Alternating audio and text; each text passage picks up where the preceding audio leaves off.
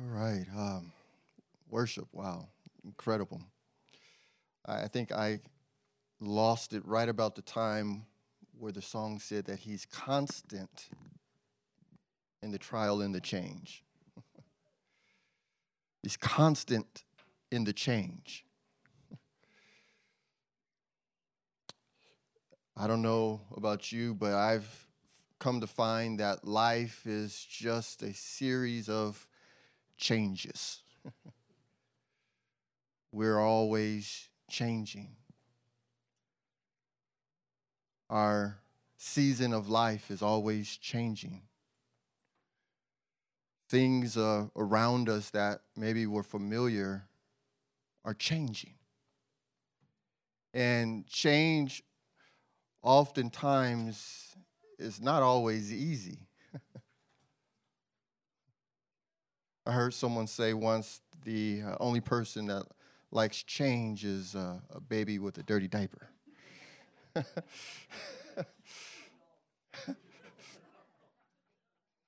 Thank you, Greg.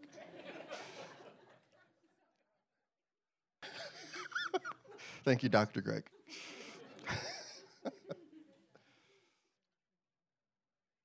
But the thing that helps in these seasons of change is to know that there is something that is constant in the change, and that is God's love.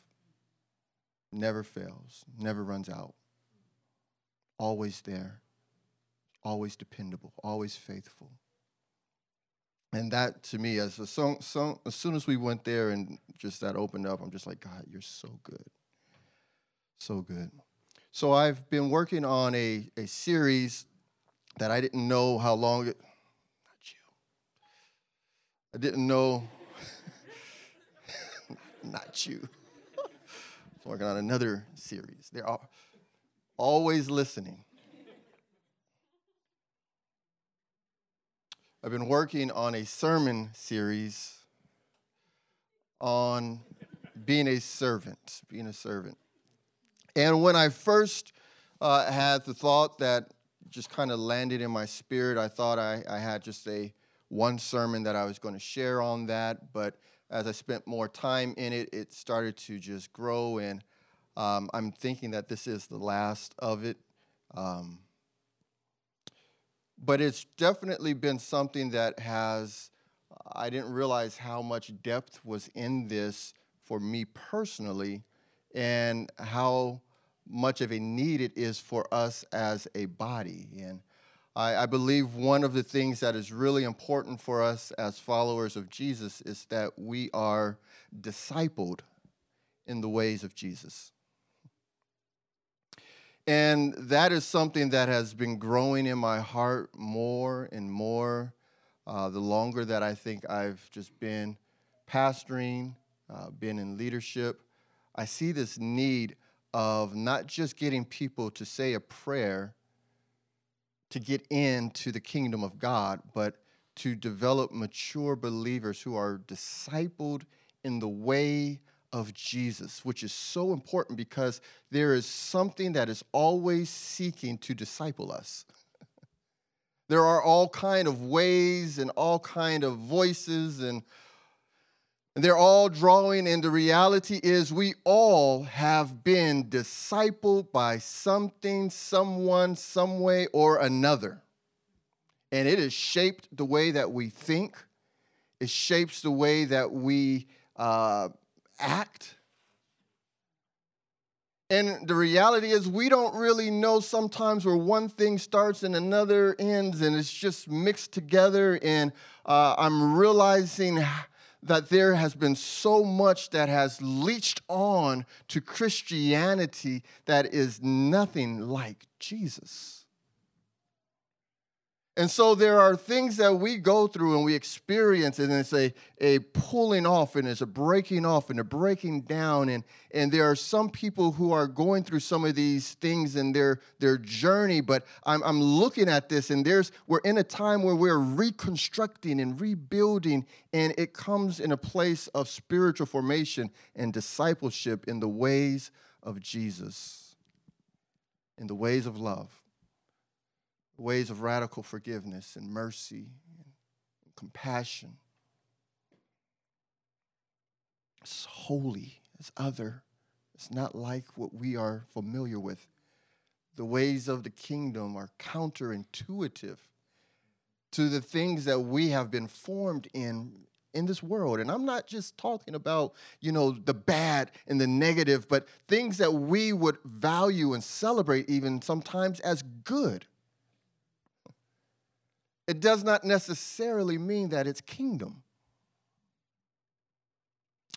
So I've been talking about being a servant, and so I want to start with the scripture that I used to begin from the very first part of this series, and that's found in Philippians, the 2nd chapter, verses 3 through 7. Don't be selfish. Don't try to impress others. Be humble, thinking of others as better than yourselves. Don't look out only for your own interest, but take an interest in others also. You must have the same attitude that Christ Jesus had. Though he was God, he did not think of equality with God as something to cling to. Instead, he gave up his divine privileges. He took the humble position of a servant and was born as a human being when he appeared in human form. This description of what Jesus experienced is, the Greek word here is kenosis, and it's in some translation, it says he emptied himself. He became a human. And not only just becoming a human, he took on the role of a servant. I think this is fascinating when you understand what Jesus came to accomplish was to reveal to us what the Father was like. This is amazing.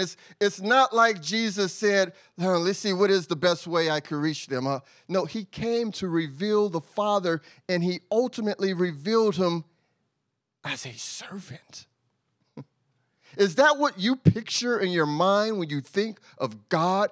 God is a servant.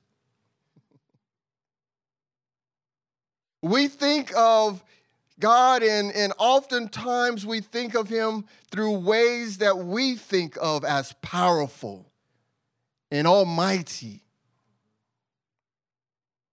But Jesus came to reveal what powerful and almighty really looked like.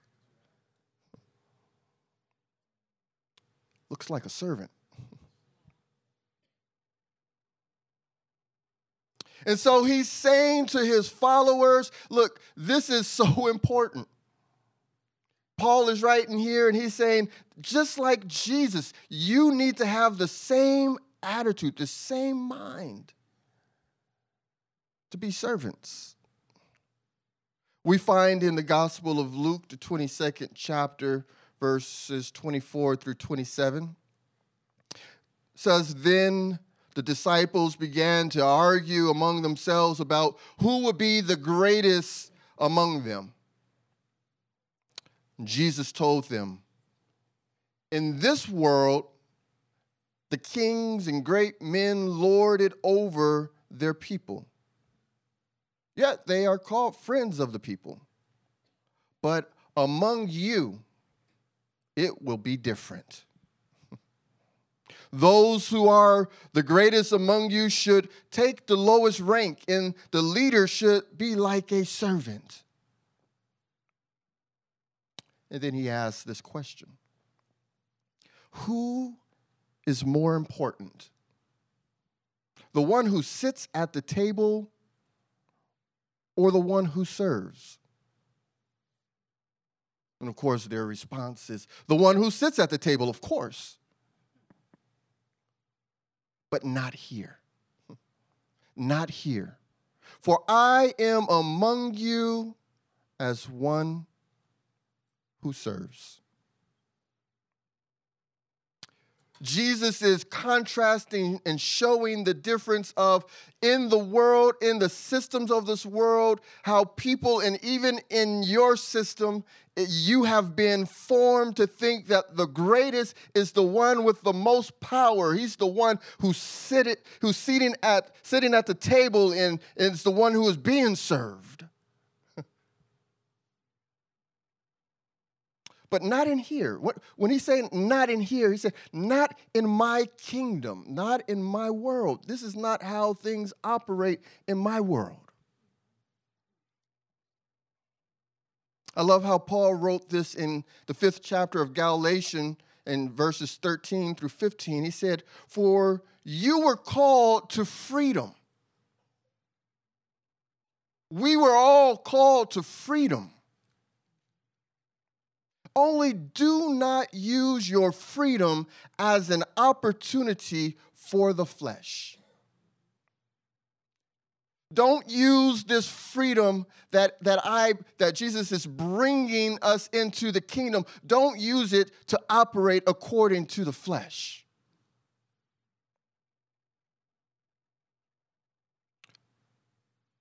But use this freedom as a means to serve one another through love.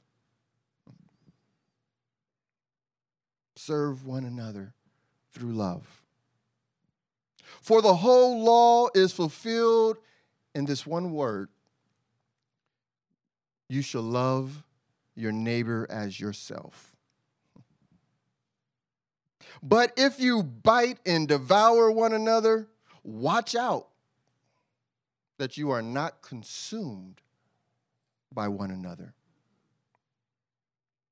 What are we hungry for? What are we hungry for? There's a blessing that Jesus gave on the Sermon on the Mount that said, blessed are those who hunger and thirst after righteousness. And this word for righteousness is the same word for justice. Blessed are those who hunger and thirst for things to be made right. As you look out over the world and you see all of the things that are broken and the people who are devastated by the systems of the world, and you're seeing these, does your heart hunger to see those things made right?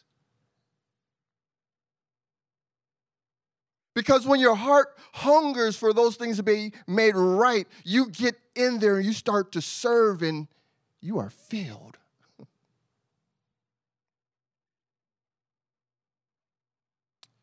But the contrast of this type of hunger is a hunger to bite and devour one another.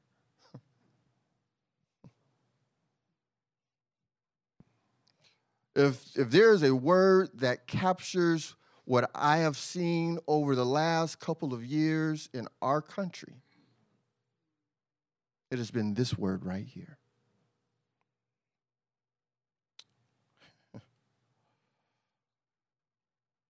You bite and devour one another. There is this hunger for power and for control. And when you are in this place of desiring and hungering for power and control, it is a guarantee that you will bite and devour one another. If you see biting and devouring going on, let's just go ahead and come to this conclusion. There's a hunger for power and control.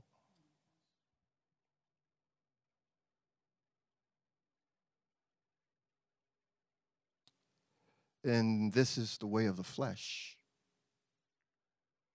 Because the way that Jesus comes to show us the way of the kingdom is not a power play to devour and to bite and to destroy, but it is to love and to serve.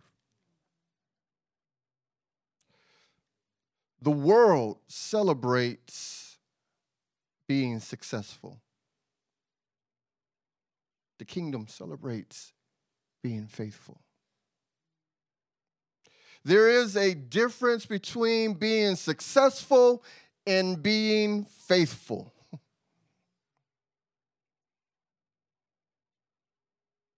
I know this pretty well because that is one of my biggest issues. You see, my personality type, it craves being successful. And if you can't be successful, at least look successful. At least look like it.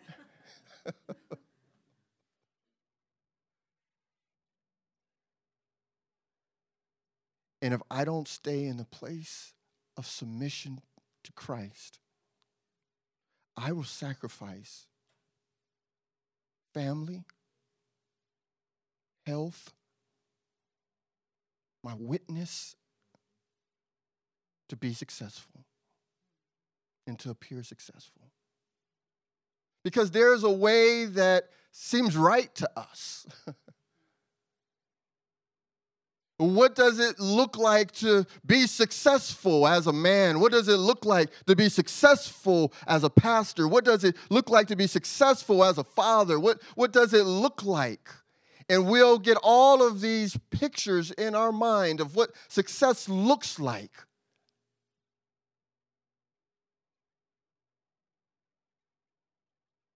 And we'll sacrifice the things that really matter to gain that. What does it profit for a man to gain the world and lose his soul? It's like I'm at the top of whatever mountain I'm climbing, but at what expense to my soul did it take for me to get there?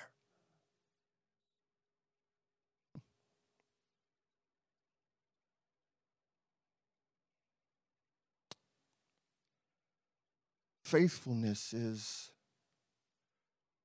at the core of the gospel. Because Jesus didn't look very successful, beaten, and executed between two thieves. His followers deserted him. The crowd long had left. If Jesus was shooting to look successful, he would have never had gone to the cross.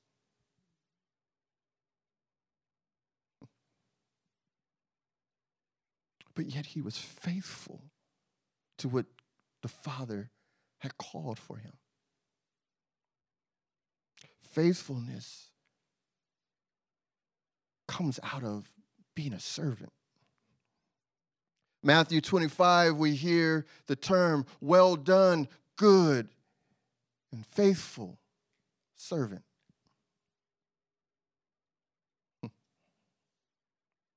The one who serves by visiting the sick. Number one, they see him. They see the sick.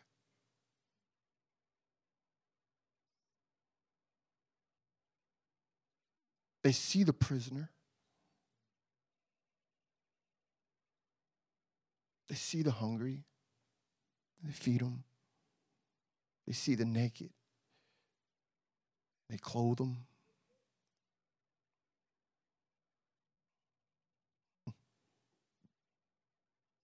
Faithful servants. What if followers of Jesus were known more for being servants than being judges? We need more towels and basins and fewer robes and gavels.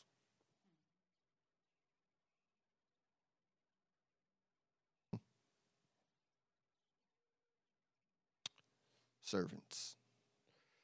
There are things that I think we miss that are happening around us all the time that's kingdom business because we haven't positioned ourselves as servants. It's like the kingdom business is happening all the time. Sometimes we miss it. Gospel of John, 2nd chapter, we have the first miracle that was performed by Jesus. At a wedding at Cana, Jesus is invited to this wedding, and his mom is there, and he brings the disciples that were following him. At the time, they show up to this wedding feast and this celebration that is going on, and something happens that changes this feast. They begin to run out of wine. What an embarrassment. What humiliation to the family that's hosting this party and celebration. And so there's whispers that are happening now. The wine is getting low. You didn't plan for it. I didn't know this many people were coming. I didn't know they drunk that much. I didn't know. I think it was when Jesus brought his boys.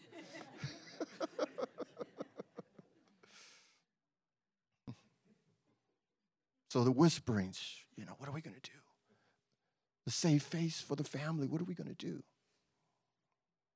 The whispering makes its way to Jesus' mother, and she hears, and she has this conversation with Jesus and this exchange, and it's like, I don't know, is it time? It's, well, let's do this. Let's do it. And so his mother said to the servants, do whatever he tells you. So now there were 6 stone water jars there for the Jewish rites of purification, each holding 20 or 30 gallons. Jesus said to the servants, fill the jars with water. And they filled them up to the brim. And he said to them, now, draw some out and take it to the master of the feast. So they took it. And when the master of the feast tasted the water now become wine and did not know where it came from, though the servants who had drawn the water knew. The master of the feast called the bridegroom and said to him, everyone serves a good wine first, and when people have drunk freely, then the poor wine, but you have kept the good wine until now. A miracle took place at this wedding. Incredible, amazing, great tasting wine. And no one knew where it came from except the servants. The servants knew. Many enjoyed amazing wine that day, but a few actually participated in heaven coming to earth. I think the servants enjoyed themselves more that day than any of the guests. I could imagine them looking, it's like, it's still coming. It's like more wine. And pouring and just like, what? I'm sure, they didn't want to embarrass the family. Just like, it was almost gone. But it was like an inside joke for them. It's like, we know where this came from. We know where this came from. I can't believe it's still here. And I don't know if it only changed when they poured it or what was happening here, but it was miraculous. Those sitting at the table, they enjoyed good wine. but those serving the table enjoyed the miraculous.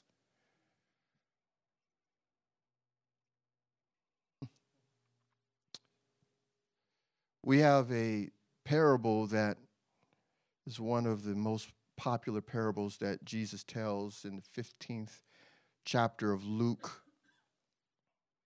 Parable of the prodigal son. Call it the parable of the lost brother. Call it the parable of the father's heart. But in this moment, I want to call it the parable of the servants. This younger son goes out and takes his inheritance and wastes on riotous living, and famine comes, and he's in a low place and forsaken and starving and hungry, and he reflects and he's like, wow, the servants even have it much better at home. I'm hungry, so I'll go home. He didn't say, I'm sorry, so I'll go home. He didn't say, I think I've made some mistakes and I want to change my life, so let me go home. He said, I'm hungry and they got food, so I'll go home. He was a disgrace. He was a disgrace to his family, to his community. Smelled like trash, pigs. And the father is looking for him and sees him afar off. And we know this part of the story. He runs to him. And the son starts to give his speech, and the father stops him from giving his speech. And then we get this part of the story where it says, and then the father tells the servants. The servants were running with the father.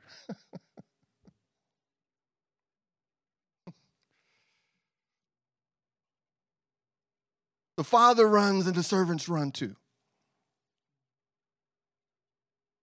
I think the servants had such a big role to play in this story. The father says, bring the best robe.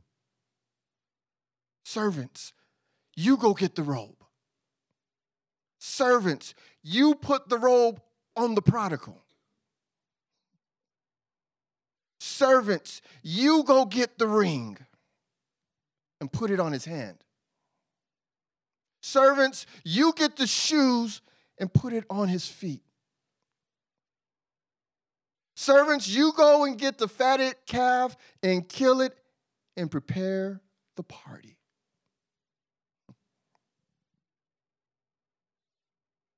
The father's heart draws people home.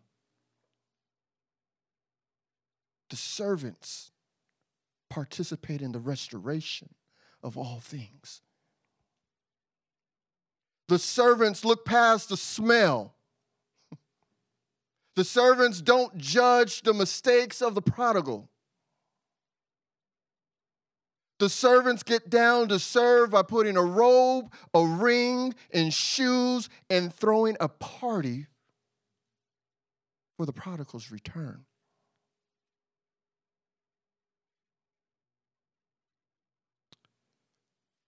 We have the privilege of participating in the love of the Father by being faithful servants to those who need to be served.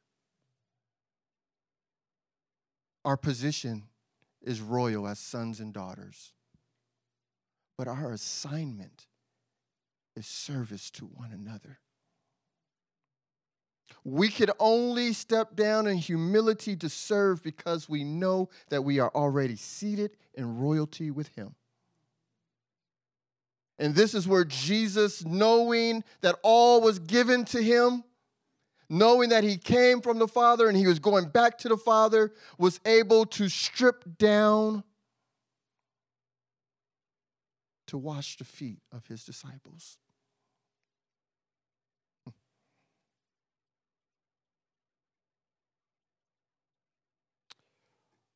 My prayer is that this message and the other two that I've been sharing will challenge us as followers of Jesus to prepare our hearts, to find opportunities, to step into humility, to serve one another. We have all types of opportunities. You want to see an argument end real fast with somebody you have a disagreement with? Ask them. Let's just stop. How can I serve you? How can I serve you? Let's skip the how can I change you and step into how can I serve you? This place that we step into is following our Savior and looking at how he modeled his life of leadership. And it changed the world. Let's stand.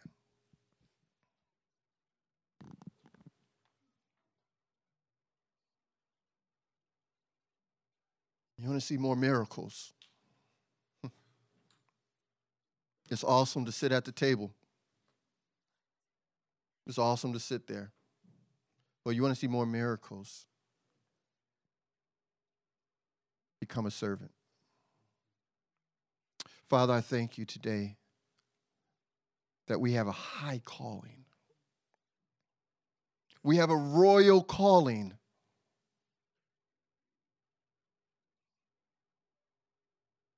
To be servants.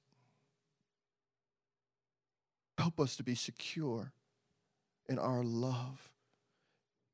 Help us to be secure in your love for us.